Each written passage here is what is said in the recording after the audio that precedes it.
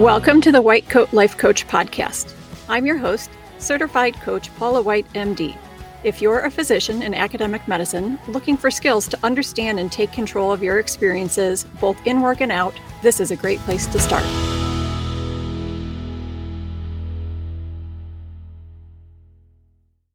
Hey everyone, welcome to episode 58. It is one of those beautiful days today that makes it feel like it's actually spring. I know it is actually spring, but here in the Chicago area, we always get this little warm spell every April. And it makes you feel like, okay, spring is here to stay. And then it actually goes back to true Midwest spring weather, which is very rainy and not very warm. But I remember this every year because the year that my first child was born, I went into labor on a Saturday. And during early labor, my husband and I walked around our neighborhood just over and over and over all day long. And I remember wearing shorts and flip-flops, and we stopped for ice cream. And I ended up having the baby on Monday morning. It was a bit of a long labor for number one. But anyway, I remember it was like in the 80s that weekend. And then when I came home from the hospital a few days later, it was back in the 40s and 50s. And I remember walking into our apartment and seeing my flip-flops still sitting there by the door. And it was definitely not flip-flop weather anymore. But anyway, it's beautiful now. We're going to enjoy it while it lasts. As I'm sure you've noticed by now, it's not uncommon for me to use my own recent experiences as topics for the podcast. And this week is no exception. I'm pretty sure no one likes being wrong, at least not in most circumstances anyway. There are some patient care situations when I love being wrong. If I'm seeing a patient in the first trimester and I suspect that their very desired pregnancy is not going to progress, I love being wrong about that. If I'm doing a biopsy that I'm pretty sure is going to be cancer, love being wrong about that too. But by and large, I don't love being wrong. Recently, I had one of those days where it just kind of felt like nothing was quite right. And I found myself telling a friend that I'd had to eat crow twice that day, which is 2 times more than I prefer. And of course, since it was a source of discomfort for me, it made me think, well, at least it's a great topic for a podcast. I did a little bit of a Google search about the term eating crow.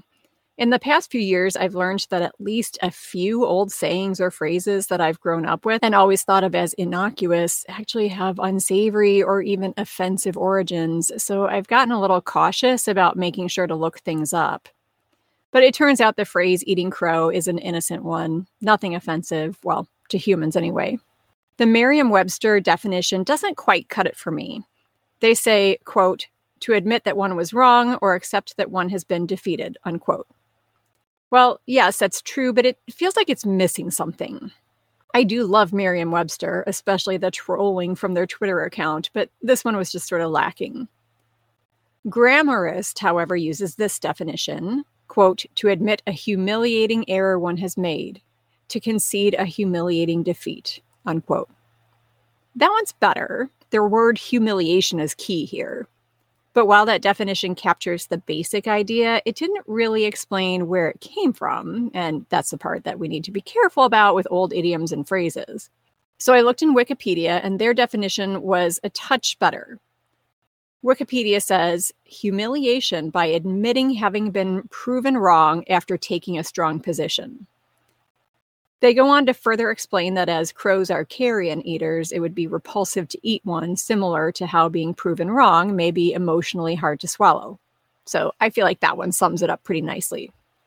So anyway, on this particular day, I'd had to eat crow twice, or 3 times if you count the fact that I was very ungracious with one of the 2 incidents. So then I had to go back and apologize for being snippy and rude. I was not my best self that day, that's for sure. What's funny is that only a few days later, I was already struggling to remember the details of the first instance. It felt so important and significant at the time, but it was already fading. So how do these things happen? Let's break it down a little bit to figure that out. Let's go with that third definition again, the Wikipedia one. Humiliation by admitting having been proven wrong after taking a strong position. So it's not just about being proven wrong, is it? Like I said in the intro, there are times when I'm thrilled to be wrong. It happens all the time. And it's not always scenarios like I described where I strongly suspect that something bad or sad is coming and I really wish it wouldn't. There are plenty of times when I'm proven wrong about something and it just barely registers. Like, fine, no big deal. Definitely no humiliation happening. So is it because of the strong stance part? Well, partially, but I don't think that's the whole story. I think the strong stance is a necessary component. I don't think I've ever felt like I was eating crow when I was wrong about something that I'd felt lukewarm about. But I think there's even more to it than that, because there are definitely things that people feel strongly about, but they don't feel humiliated when they're proven wrong. Here's a great example from obstetrics, the ARRIVE trial. This was an RCT published in 2018. It was a large, well-designed RCT of elective induction at 39 weeks versus expectant management.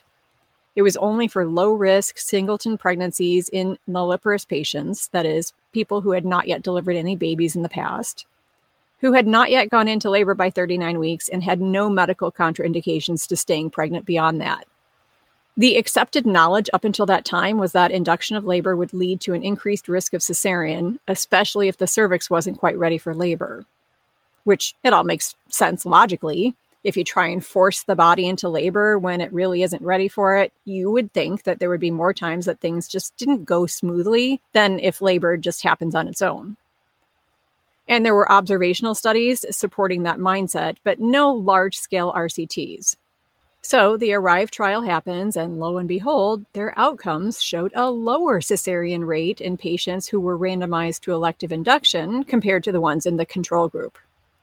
Now, obviously, I'm doing some serious shorthand, but that's the gist of it. Pretty much opposite of what was expected. I don't personally know any of the investigators, but I really don't think that any of them would consider this outcome as something that made them eat crow.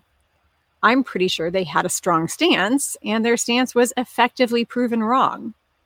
I think many of us in academics have had research turn out like this, and by and large, it doesn't bother us. In fact, we usually think it's kind of beautiful because it's science and we love science. So there must be more to it, right? What's driving the humiliation part? As I was thinking this through, I came up with 5 types of situations that might be drivers for humiliation. And these are in no particular order. 1, when you are emotionally attached to an outcome or a belief. When believing something to be true has become part of your worldview. Now, I'm going to temper that and add only to a point, because what happens when you are extremely emotionally attached to an outcome or belief, you're never going to eat crow, because the more proof you're presented with that disputes your belief, the more you dig in and cling to your current belief system. This was a hard lesson that we all learned after the Andrew Wakefield disaster from the late 90s, when he suggested in several press conferences that there was a causal relationship between the MMR vaccine and autism. Despite all of the later proof that there was a blatant conflict of interest and personal financial gain, and the fact that his results were never reproduced in any other study, I mean, I could go on and on. But what the medical community learned is that presenting all of this evidence to people did the opposite of our intent. It just made people believe what they wanted to believe even harder. So we're not talking about that level of emotional attachment. But if you're moderately emotionally attached, not so much that you can't accept the new proof, it's sad. You have to let go of part of your worldview. That letting go process can be painful, and that's where the humiliation part fits in, because the rational part of your brain probably recognizes that you had an illogical level of attachment, so embarrassment happens. Number 2, when you have thoughts about the people who represent the other side. So this is when you feel like there's a division and you're on one team, so to speak, and your team is obviously the good and right team.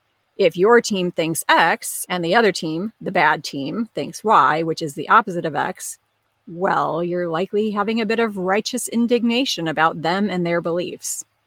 Remember righteous indignation? We talked about that a little bit in episode 51, The Ringleader of Discontent. Righteous indignation is anger driven by contempt. I have my righteous indignation about the people at that Florida grocery store who all leave their carts wherever they want to in the parking lot. Anger driven by contempt sums that up very nicely.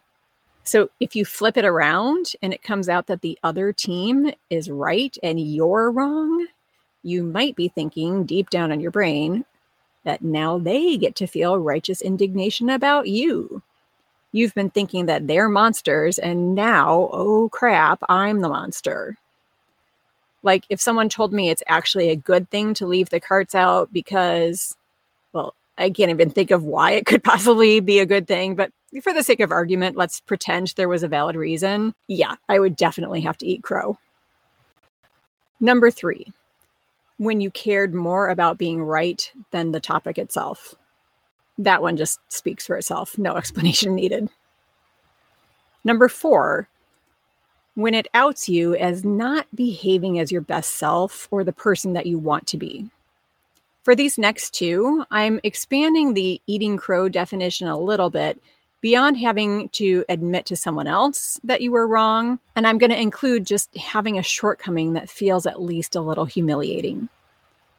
For an example of this type of humiliation, it was one of my 2 eating crow episodes from that recent day. I've mentioned in earlier podcasts that I manage almost all of my patients' results myself and almost all over my chart. Things I generally reserve for a phone call are things where the result might be particularly sensitive or concerning or unexpected. And even with those, since the recent changes in the 21st Century Cures Act last fall, even those super sensitive and concerning and unexpected results are all available for the patient to view online well before I've had a chance to call them anyway. So I had results to review with a patient and had a momentary hesitation where I thought about making it a phone call. I decided it was fine to do online, and that turned out to be the wrong decision. Now, the issue here isn't that I made the wrong decision. It's that I had a moment of hesitation and I disregarded that. That's where I wasn't showing up as my best self or the person that I want to be. That hesitation happened for a reason. And at this point in my career, I know full well that I'm going to be much happier with my own actions if I stop and pay attention to those. Number 5, last and very related to the previous point, when it shows you a weakness or a deficiency in an area that you thought you were good at or that's really important to you. So here's more to that example I was just giving. Clear communication is important to me, and I take pride in it. I thought I had done a good job of explaining what sorts of results we might expect and what the next steps in the evaluation would be, but I clearly hadn't got my message across. I know I did deliver the information, but in this instance, I didn't do an adequate job of checking for understanding. Since this is something that's important to me, and I had to admit to myself that I didn't do it well that time, it certainly felt like eating crow. And here's the thing. No matter which of these types of scenarios was at play, or maybe some other variations that I haven't described here, the figurative eating crow doesn't kill you. I have no idea whether literal eating crow would, and I have no desire to find out. But anyway, it happens. And it's like, it's so uncomfortable, and humiliation is never a ball, and you wish it would just go away. It will go away. But it will also happen a little less often and with a little less force and be a little less painful if you start practicing how to lean into it and learn from it. 10 years ago, having a day like that, I would have just been mad at everyone and felt super victim-y. Now, when I feel that icky sensation of having to eat crow, at least I know that once I get on the other side of it, I can leverage it for some good. Ideally, I would have liked to have a coaching appointment shortly afterward because it's always more helpful to have someone else pick through your brain. They can find all sorts of interesting things in there. But as it happened, that wasn't on the agenda, so I did some self-coaching. Usually the most useful way to do self-coaching is to write it all down. There's just something about the process of putting words on paper that creates clarity. The slot of time that was most convenient for me to process it was not a time that it would be easy for me to do a lot of writing either. So I did it all in my head, which can be effective enough as long as you keep to some structure and be persistent enough to make sure you keep going until you get to the root of things. Ask your 5 whys. Accept the answer without judgment. And then decide what you want to do the same and what you want to do differently in the future. One last aside before we wrap up. A quick reminder about the urge to people please and letting people be wrong about you. If you find yourself in the number 4 type of eating crow, the kind where you felt humiliated and realized you didn't show up as the person you want to be, many of us will want to make an apology when that happens, and of course that's a good thing to do, but be very thoughtful about why you're making the apology and what you hope to get out of it. If your goal is to let the other party know you're acknowledging your misstep and that you're sorry for anything that may have caused them, that's great. If you're looking for absolution, though, that's not so great. It might happen, it might not, because we can't control what other people think or do. If you're looking for absolution or forgiveness, it has to come from you. I think that's a good note to end on because that last concept is probably going to need to simmer with you for a while. Thanks for joining me today. If it's beautiful and sunny where you are, go out and enjoy it. I will see you back next time.